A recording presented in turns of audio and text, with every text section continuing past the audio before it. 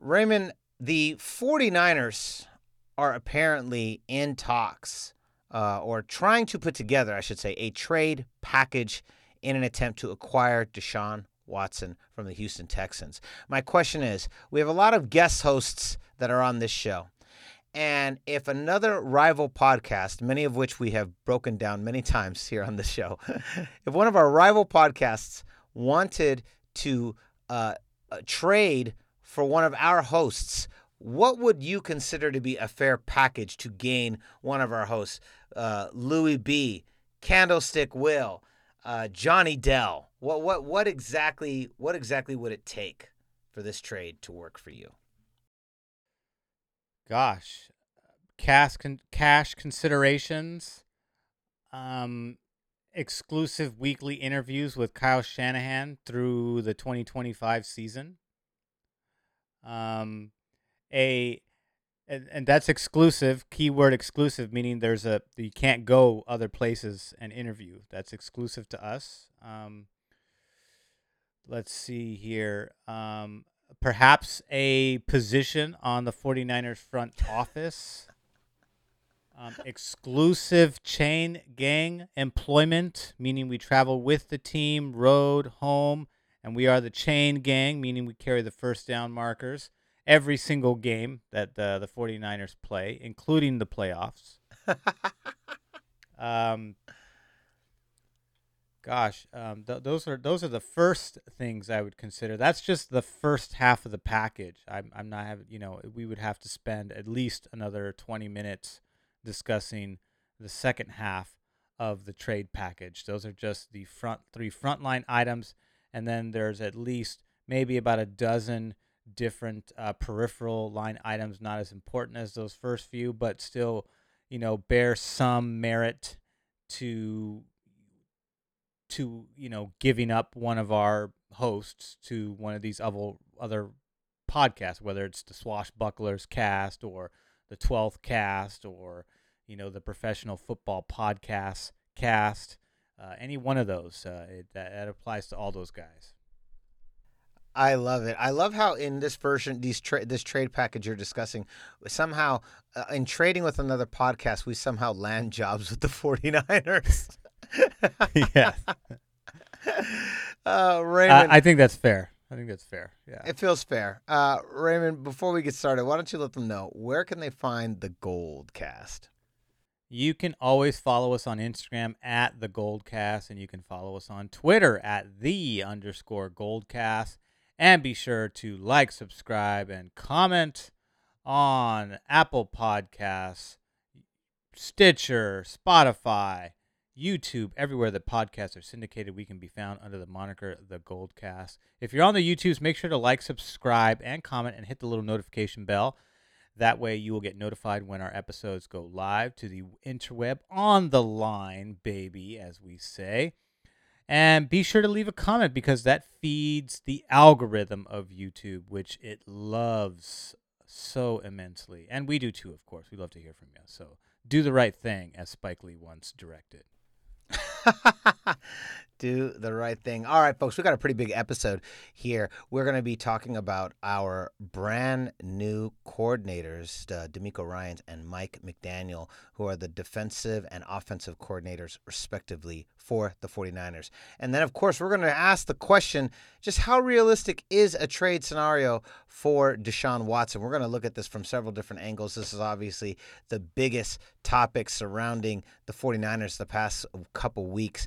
Is this possibility of Deshaun Watson coming to San Francisco and being the new quarterback, is that an actual possibility? We're going to discuss it here on the show. But first, the greatest intro to a podcast ever is about to drop. Your professor of fanalism, I'm in the building. The greatest fanalist in the game, he's in the building too. Class is in session. Let's go. San Francisco, are you ready? This is the Goldcast.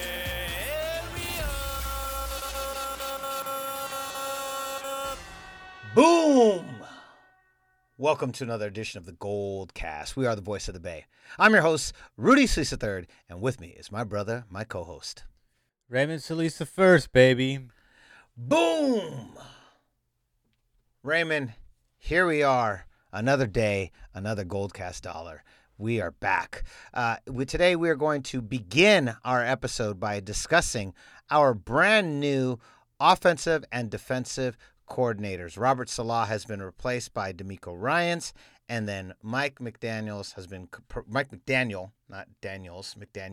has been promoted to offensive coordinator for the 49ers. So why don't you start by giving us a little breakdown? Who exactly are these two coaches, and why should we care?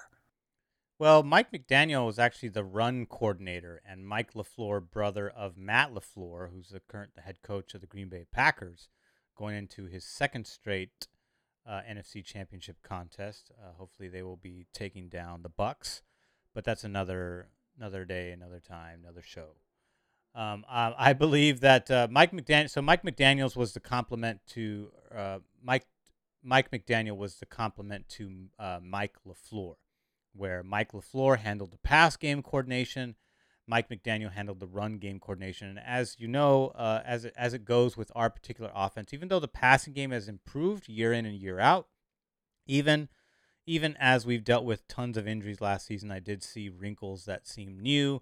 And when certain players were on the field, it obviously lent itself to more dynamic play calling from Kyle Shanahan. But the strength that pass game is predicated on is the run game. Kyle Shanahan likes to run the ball. In fact, he needs to run the ball in order to set up all of the very complex elements of the passing game, meaning the pre-snap motion stuff, the getting the right matchups with all of the pre-snap motion. It's meant for confusion. It's also meant for matchup exploitation. All that stuff is predicated on the run game, and Mike McDaniel is really the miracle worker behind that. But now he's going to take over both jobs of run and pass coordination. He's basically being called the OC, which is different from what it was the year before that. Before that, they had split roles. Each of them, one had run, one had pass. And now Mike LaFleur is going to join Robert Saleh as his OC. So Mike McDaniel has been given the official title of OC, and that job will no longer be split between two other individuals, as far as we know. I mean, he's called the OC, even though Kyle Shanahan is really the big OC. He was the big offensive coordinator here. That was the whole. He was very open. They were open about how they wanted to do this. These guys help him call the plays, but all of this play design, all this stuff really stems from Kyle Shanahan. And that's why he kind of owns these guys when he plays them in the regular season, despite, some of the shortcomings of the team in terms of health. He tends to get the best of McVay. He absolutely owns Matt LaFleur. And these are all proteges of his, guys that either worked under him or worked near him or with him. These are guys that use similar tactics in their play calling, but Kyle Shanahan is still the brains of this, and there's a reason why he's in that position. So Mike McDaniel being in that position is really, really good. And I think we should definitely talk to Johnny Dell about some of the X's and O's as that factors in, but he's definitely Mike McDaniel earned it, and the running game is amazing. We have a running back committee that no matter who steps in there still does great. And we know that our running game also involves passing in addition to running. And it also involves the wide receivers getting involved in the run game as well with the jet sweeps, even though the jet sweep statistically pumps the stats of the quarterback because it's a forward pass the way it's designed, unless it's a reverse and they hand it off backwards. But regardless, that's still part of run game coordination. And then on the defensive side, we lost, Robert Saleh, but DeMeco Ryan was the inside linebackers coach. The inside linebacker is the quarterback of the defense, and DeMeco Ryans has really been one of the main people that has helped shape the now all-pro Fred Warner. And so in Fred Warner's eyes, he actually holds DeMeco Ryans to the same pedestal as Robert Saleh, which is quite the compliment. And the fact that he has helped shape, he's been with the team for 4 years, his whole coaching career. He's only 36 years old. He's not that far removed from his NFL career, which was, I think, 10 years between the Houston Texans and the Philadelphia Eagles. He's also a two-time Pro Bowler himself as a player, and also was a Rookie of the Year, won some Rookie of the Year award. I'm not sure. It could have been like an Associated Press award, which they give out to multiple players. But we know that he is a proven player, played in the league for a long time, and is now a coaching career. Although, to me, I don't tend to put Pro Bowls, I don't equate Pro Bowls to success. That doesn't always work. For example, case in point, inside linebacker Mike Singletary, who played for the Chicago Bears and won a Super Bowl with them in '85. He went to 10 Pro Bowls and was a Hall of Famer, and he was the head coach for the 49ers, and they went 6-10, and he was one and done. So it doesn't always translate, for a coaching career. But in terms of DeMeco Ryans, according to our guys, he seems to be good. And this is obviously not a head coaching position. This is a coordinator position. So, but the fact that he stems from that same position, knows what is helping Fred Warner do the things that he does on the field to help get the defense in play and to make sure that they're calling the right look against all these offenses while we're missing key components from every level. The fact that they were finished a top 5 defense, he's a part of that. He contributed to that. Robert Salah was the miracle worker that really got a lot of that done. But DeMeco Ryans, I think, had a heavy hand considering that he was direct influence to our quarterback on the defense in Fred Warner. So I think this is I'm curious to see how this is going to work. Is he going to keep the same system? Is he going to throw some new wrinkles in it that he thinks should apply? Who knows? There's only one way to find out. We'll have to hear what he says in the interview when he gets introduced, because we know that's going to happen. And we'll have to see how that translates on the field, which is the ultimate barometer. But so far, I got no problem with either of these guys. I mean, they're guys that have been in the system for multiple years and know exactly what they're doing. So it's not out of the realm of possibility for them to be moving up at this stage in their career. I agree. I'm very curious to see what Mike McDaniel's job is going to be as offensive coordinator. Will we see him take on is Kyle Shanahan going to allow him to take on a more traditional approach, or are we going to keep it the same as we've had it, with basically he's on the field calling the plays while the defensive coordinator runs the defense? I have a feeling it's going to be the latter versus the former, but we'll see. Who knows? What do you think? I think if it ain't fixed, if it ain't broke, why fix it? Kyle Shanahan's comfort is being the primary play caller and designer, and working with a coordinator like a Mike McDaniel to also just have someone, a second opinion, another perspective that can help see the field and provide, different eyes to help expose defenses, which Kyle Shanahan's brilliant at. But his these two coordinators have been brilliant with this team as well, even during the dark years and even during last season. They had moments where they flashed and where we seemed like we were on an upward trajectory, but injuries just kept mounting to keep us away from that. But on the defensive side, I think it's DeMeco Ryans is just going to do the same thing. I don't expect anything to really change in that regard. And we know that some position, this position is, Robert Salah struggled in his first couple seasons. They flashed at times and then they struggled. So I don't know if DeMeco Ryans is going to have growing pains, or if because he's going to have guys like Fred Warner and Nick Bosa out the gate, if that'll help give him a leg up. Plus, he's taking over. He's probably going to keep a lot of continuity from Salah's system because everyone's so comfortable right that, and they do very well, and they finish top 5. So I'm not sure what more you need to do other than just simply make refinements and perhaps put different players, because we're obviously going to lose players in this upcoming offseason. So the new players that come in, helping them fit and putting them into best position to succeed, to keep us going at an even clip. So that's kind of where I see things. Awesome. Yeah, I agree with you. I think, and it's definitely going to probably be a wait and see. But I do agree that DeMeco Ryans is probably going to keep a lot of the same continuity that we had in the prior year, and hopefully that'll be enough. Now, with guys like Nick Bosa coming back, his job is not going to be too hard as far as getting these guys to really produce. A lot of top players are coming back next year, and so I fully expect this team to remain as competitive as they have been. All right, Raymond, let's move on to the big Deshaun Watson trade rumors. They won't go away. I love it. They actually have been heating up ever since we started the last time we talked about it, and heated up considerably. considerably. In fact, last week when we were talking about Eric Bieniemy getting this interview, I said that was basically a wrap. I said you can pretty much call it. I don't think he's coming to San Francisco. And boy, did instead of the rumor mill dying, it just intensified that much more. And the three top teams that you keep hearing over and over again are the Jets, the Dolphins, and the Niners. These are the three teams you keep hearing in the package. The Jets, because the Jets and Dolphins both because they have the first and second pick in the draft, and obviously the Houston Texans are missing a lot of. They don't have a lot of draft picks, and so they become ideal spots because they can land one of the top 5 quarterbacks that are available in this year's draft. And then obviously the 49ers are interested because we are on the short list of teams Watson is willing to play for. So Raymond, why don't you break down your thoughts on this Deshaun Watson trade rumor mill going on right now? I mean, is this even realistic? We've heard Nick Bosa put in there as a possibly being part of a trade package. We've heard a Jimmy G. Of course, there's some complications with that side as well. What are your thoughts on the Deshaun Watson trade package? What do you see as being the obstacles? Maybe that's the right question.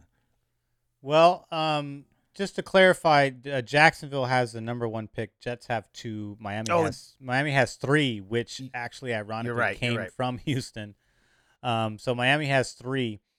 And the problem, one of the things so obviously Deshaun Watson, word has it, he wants out, and he definitely wants out. So now it's just a matter of trying to find the right trade partner for Houston. But again, Nick Caserio's job doesn't get any easier. And what feeds into the motivation of trading to Watson too is because Houston does not have a first and a second round pick. So they need, if they're going to reset, Deshaun Watson really makes a lot of sense in terms of a piece you'd want to use to get the chips you need in order to start the reset properly. And the Jets owning the number 2 pick, it guarantees you one of the top 3 draft quarterback prospects that are available this upcoming draft. And they're all supposed to be pretty good. And so I think that also lends itself to, the smoke the smoke that's building up for a possible Deshaun Watson trade is that Houston needs draft picks. They have not done well in acquiring draft picks, especially right now. And the thing is, as Brian Peacock pointed out, they're losing with Watson. They have Watson and they're still losing because they just don't have enough pieces around him to help this team get better. And one of their best pieces they traded last year in DeAndre Hopkins, and they did not get a very good, the corpse of David Johnson. Yes, that's what they got. Their return was a zombie, a bona fide walking dead. And that's just another reflection of how defunct this franchise is. And so bringing in Nick Caserio, by the way, is the guy that helped put together the trade package between the New England Patriots and the 49ers when we acquired Jimmy Garoppolo. So getting he's not unfamiliar with a potential trade here, even though Bill Belichick was also involved in that too, because he does GM stuff over there. But I think that, Miami and the Jets seem to have more capital to work with for a trade, whereas the 49ers would probably need a trade partner to get this thing done. They would have to give up multiple firsts for Deshaun Watson and potentially a star player. We know that Jimmy Garoppolo does not has a no trade clause. It just applies to this season, no other season. And Deshaun Watson also has a no trade clause. So meaning that Deshaun Watson also could potentially have a say in where he goes. I can definitely see that happening. Like, hey, you want to trade me? Well, I don't want to go there, so you better find a different partner somewhere else. I mean, I would be curious to see how far he's willing to push his leverage if he decides to push that particular lever at all. As far as the Niners are concerned, though, it's going to cost multiple ones. I think it's going to cost. You cannot have a Jimmy Garoppolo on the roster because Jimmy Garoppolo accounts for over $25 million in cap. Deshaun Watson's salary cap hit is $15 million. It's over $10 million less. So you definitely have to give up Jimmy. Jimmy has a no trade clause. So Some people have thrown out that the Patriots are potentially that other partner that would function in a 3-team trade in order for the Niners to acquire him. The Niners have the least leverage of the teams that could use Deshaun Watson that make the most sense for Deshaun Watson coming to their team. The Jets, I think, are number 2, and the Dolphins, I think, are number 3 in that category. But in terms of leverage, the Jets have the best leverage. Miami has the next best leverage, and the Niners really kind of need their destiny. They would need, to rely on somebody else. It's like a playoff run, right? Where Jets and Dolphins control their own destiny in regards to a trade for Watson, whereas 49ers are dependent on another team in order to fulfill that destiny. This is very interesting, and you're right, because there's a lot of different scenarios, right? If you're Nick Caserio and you're looking at the landscape of what you have out there, right? The Jets and the Dolphins are the sexiest partners to trade with. The 49ers are not. When you're looking at it from the flip side, it makes the most sense for Watson and for the 49ers for this trade to happen. Him going to the Jets, I mean, I understand he likes Robert Saleh, and I know that Robert Saleh was also on the list of coaches they flat out ignored and did not even attempt to interview, which why you wouldn't want to interview coaches that first of all, Robert Saleh interviewed with everybody, and why you wouldn't want to take an interview with somebody that your franchise quarterback suggests and would like to play under is beyond me, but I digress. That's a subject for another. It's almost like they're trying to piss Deshaun Watson off and force this whole trade scenario to happen. I don't know if that is the way it's done in the NFL with, if you run a shitty franchise, but it almost seems like it's like Houston's trying to blow this up, and I just don't know what they're thinking at all. But I do know that to me, I don't see a scenario at this point in time based on all the reports that have come out, all the rumors from the quote-unquote sources around Deshaun Watson and the Houston Texans where he is not traded. I don't see it right now. Right now I see that he has played his last snap for the Houston Texans. The question is, where does he end up? I obviously, being the Goldcast, we would love to see him come to the 49ers. I'm just not sure if we have enough capital, or I should say, if the Niners are willing to give up the king's ransom necessary to acquire a talent such as Deshaun Watson. We're talking about, in my estimation, the number 2 quarterback in all of football. It is Patrick Mahomes as the best long ball thrower, and Deshaun Watson is right there, a strong, close second. I'm not entirely sure either. It does feel like a long shot for the 49ers. It's the best spot for him to land as a QB. It's probably the best team for him to go to, but it's a matter of, what are we willing to let go? Like, for instance, we keep hearing Nick Bosa being, tossed around in these trade packages. Nick Bosa, that doesn't make any sense. We're going to give up our rookie star defensive end to the Texans, and so now we get this star QB, and then we give up this star player. Like we're just now we're kind of in the same spot, but only on defense now. That doesn't make a lot of sense to me. I don't believe that he's going to be in any final trade package. It just doesn't make sense from a team logistical standpoint of us giving up Nick Bosa.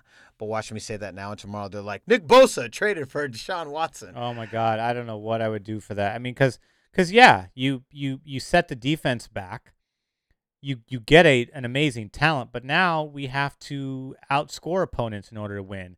It's not about stopping opponents and dominating them on both sides of the football. We have to dominate them offensively and just hope our defense can get enough stops to edge a team. We become like before the Chiefs won their Super Bowl, we became similar to the Chiefs where they just outscore opponents. And to me, you're not gonna. It's hard to win like that if you're just offensively explosive. You've got to be both on good sides of the ball. John Lynch knows that. Kyle Shanahan knows that. That's why they've spent so many draft picks on defense the first few seasons, because they knew that you got to stop people. In addition to scoring points, you've got to stop people too. And if they give up components that help stop people, then the pressure mounts on the offense to score points, and you can't make a living in the NFL being that type of team. And I don't think Lynch and Kyle are willing to entertain that. I think that said, I think they'd be willing to give up some of the other players that are perhaps free agents. Like you give up multiples, right? You give up a Solomon Thomas, who's not necessarily out of the realm of being a good player in this league. He's just probably not going to be the next Nick Bosa or J.J. Watt. I think that ship has sailed, but he can be a productive player. But you couple him with somebody else. I would be okay losing Kerry Hyder in that trade package for Deshaun Watson, especially if it means we keep Bosa. I don't know if to me, Bosa's worth more than Eric Armstead and Kerry Hyder, which is why I think people are putting him in that hypothetical scenario. But I would be okay with either one of those players leaving in exchange for Watson. But I think, look, so you give Solomon Thomas and a Kerry Hyder over there, or you give Solomon Thomas and a D Ford in that package. I just think that you try to figure out another way without a Nick Bosa, because a healthy D Ford is one of the quickest pass rushers in all of football. But it's just what you're obviously taking on some risk with the health issues that he has. But to me, I would try to do this without giving up Nick Bosa. Obviously, you got to give up Jimmy G in that scenario, which is why I think the Patriots, make a really good hypothetical trade partner, because then Jimmy G goes there, they give here. I don't necessarily know how it's supposed to work, but I'm not sure if the Niners give up 3 first-rounders in a row, but I do think it's going to cost a minimum of 2, and some more. It's just a question of, is John Lynch willing to give up the future in order to win in the present? And I know that based on how they've talked in the past, it's not necessarily the philosophy that they want to live by. Yeah, they haven't really shown themselves to be a let's go all in McVay style and try and buy ourselves a Super Bowl by picking up every available player on the free agent market that's good. So I agree. I'm not sure how far they're willing to go. They have been in these trade talks before with teams and have rarely reached a conclusion for it. So this is kind of definitely one of those wait and see moments, but we have to monitor this closely. I believe within the next month, Deshaun Watson's going to be on one of these 3 teams, the Jets, the Dolphins, or the Niners. And I think if the Niners get him, the possibilities are endless. It's hard not to get excited at the prospect of landing one of the best quarterbacks in the league. Easily top 5. I'd say easily top 10, arguably top 5.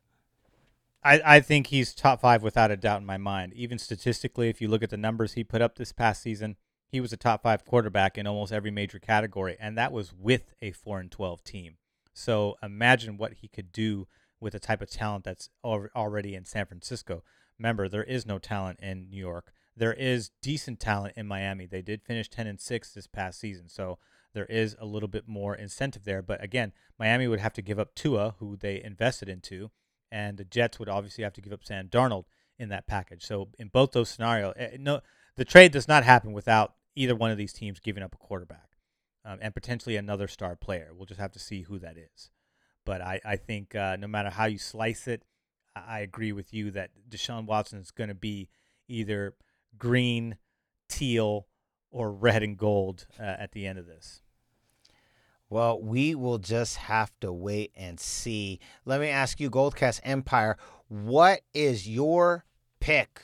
What is your trade package? What's your dream trade package to send to Houston to get Deshaun Watson? Is a Nick Bosa involved in your package? Is it 3 first-round draft picks over the next 3 years? Let us know in the comments. Go to youtube.com/thegoldcast and let us know right down there.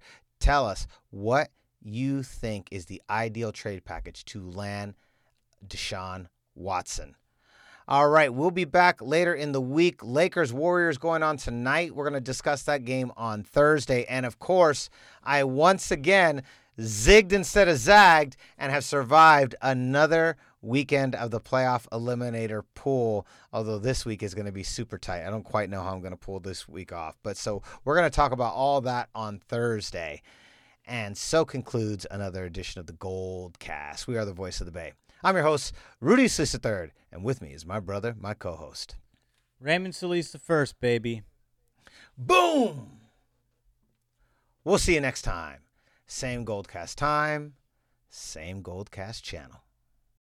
This is the Gold Cast.